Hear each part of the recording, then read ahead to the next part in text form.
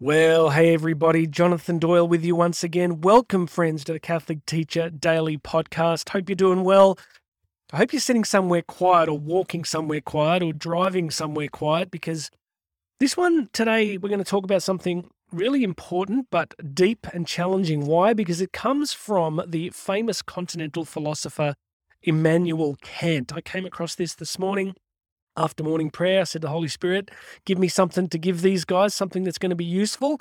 And of course, he led me to one of the most complex and difficult philosophers of the last several hundred years, Immanuel Kant.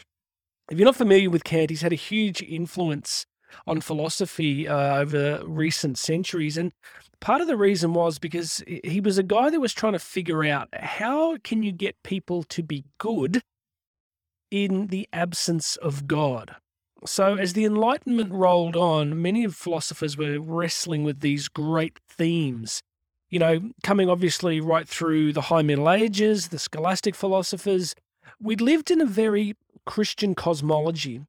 The men and women of Europe had lived in a milieu, in an environment that was a heavily Christian cosmology. People saw the reality of life, the cosmos itself, as deeply reflective of who God had revealed himself to be. So, of course, when you have the Enlightenment and you have some of these great shifts taking place, the question became, well, how should people behave if God isn't real? And I was thinking, we can go back to Rene Descartes, who famously said, cogito ergo sum. You might have heard of the I think, therefore I am. That's really important because it was a massive move that situated reality and consciousness inside ourselves. So, Descartes was like, it's my thoughts that shape the world. It's my thoughts, my thinking that shapes reality, rather than, I guess, the Christian cosmology, which is that reality is a given. It's given to us to encounter and to discover God amongst the data of reality itself. How you doing? You're hanging in there? Because it's complex, isn't it? But if I could simplify it, I'll bring you back to that statement I've already made, that really what Kant was trying to work out was, how do you get people to be good in the absence of God? How's that relevant to you? Well, think about our work as Catholic educators, right?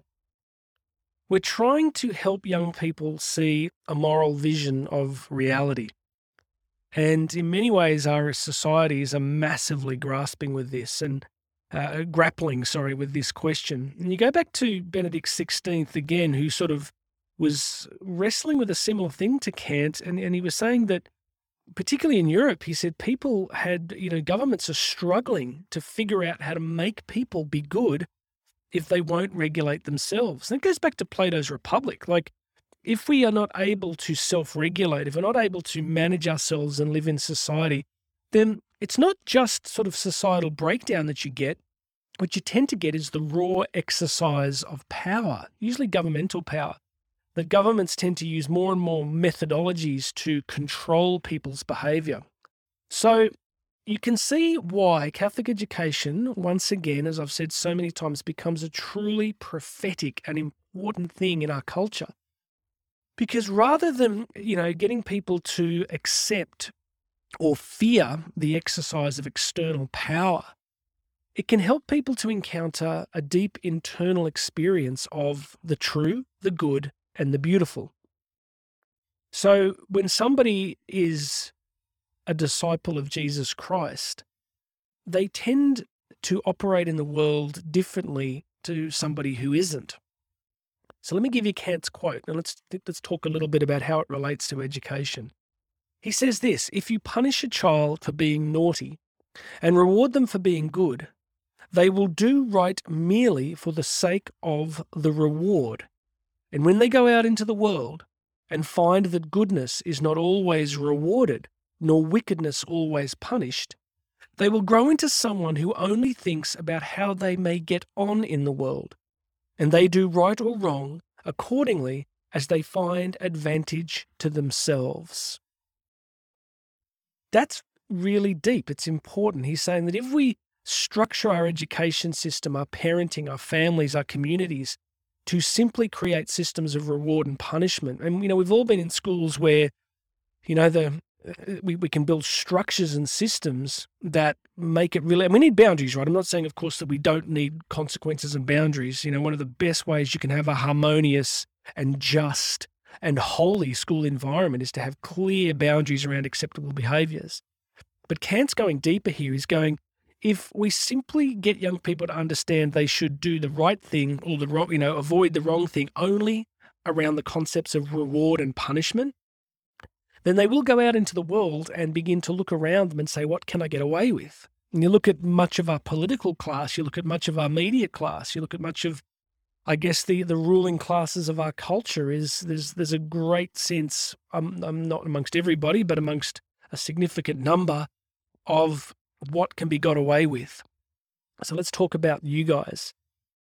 The vision that you give young people of reality, of who they are, of who God is, creates a profound internal reality over time where young people will begin to seek the true, the good, and the beautiful.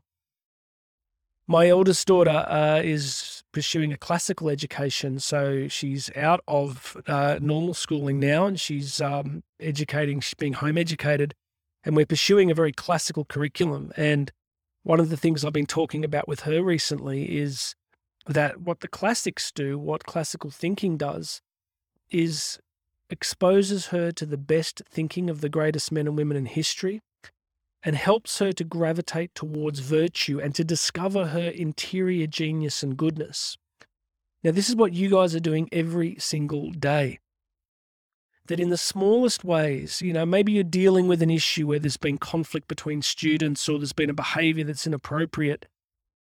The ability to move beyond pure right and wrong, the ability to move beyond pure reward or punishment, reward and consequence, the ability to help your school community, your classroom, your individual students begin to deepen in relationship with Christ so that they begin to live, act, perceive, and judge in a particular way. And really, friends, what that is, that's the interior, it's the indwelling of the Holy Spirit, isn't it?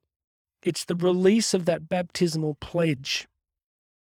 That, rather than just a dogmatic system of rules and punishments, we come to this system of relationship, where the relationship with Christ begins to change who we are as educators and can change our students. You look through the Old Testament, God first appears to the Israelites in a world that is highly structured around consequences, rules, and punishments, and rituals and laws. And, God doesn't jettison those things, but he gradually draws them into what? Into a deeper revelation. And then you have St. Paul, of course, who just, clearly towards the end of the New Testament is saying that, the blood of bulls and goats, that's done away with. There's a deeper reality now. We no longer need to live in fear, and we no longer need to worry that we must do this thing at the right time, exactly the right way. We're drawn into something else. So friends, this has been a longer one today. I hope it's not too exhausting to listen to this one, but I guess what I'm trying to say from my heart is you are positioned in a very important place at a very important time in history. I mean, you can see it all around you, can't you, right? There is a lot of cultural breakdown happening. There's a lot of loss of faith in our institutions. So what is going to transform culture is going to be young men and women who have had a deep exposure to what is true, what is good, and what is beautiful, and that is the person of Jesus Christ. So whatever you are doing every day to draw young people deeper into relationship, moments of silence, moments of prayer, teaching the sacraments, creating reverence, exposing them to the beauty of the church's liturgy and music and art and history, and starting each class with silence and prayer, and beautiful poetry, all these little things that create this different interior reality. All right, friends, so we have covered everything there. We've covered René Descartes, Immanuel Kant, Benedict XVI, continental philosophy, the Enlightenment, the Old Testament, the New Testament. You get a lot of bang for your buck. We're not even at the 10-minute mark. So God bless you. I hope this is a blessing to you as you go about your crucial, beautiful, culture-changing work. Be encouraged. God is seeing everything you do. I'd love it if you could subscribe to the podcast. And, of course, If you can share this with people, that would be a huge blessing. My name's Jonathan Doyle. This has been the Catholic Teacher Daily Podcast, and I'll have another message for you tomorrow.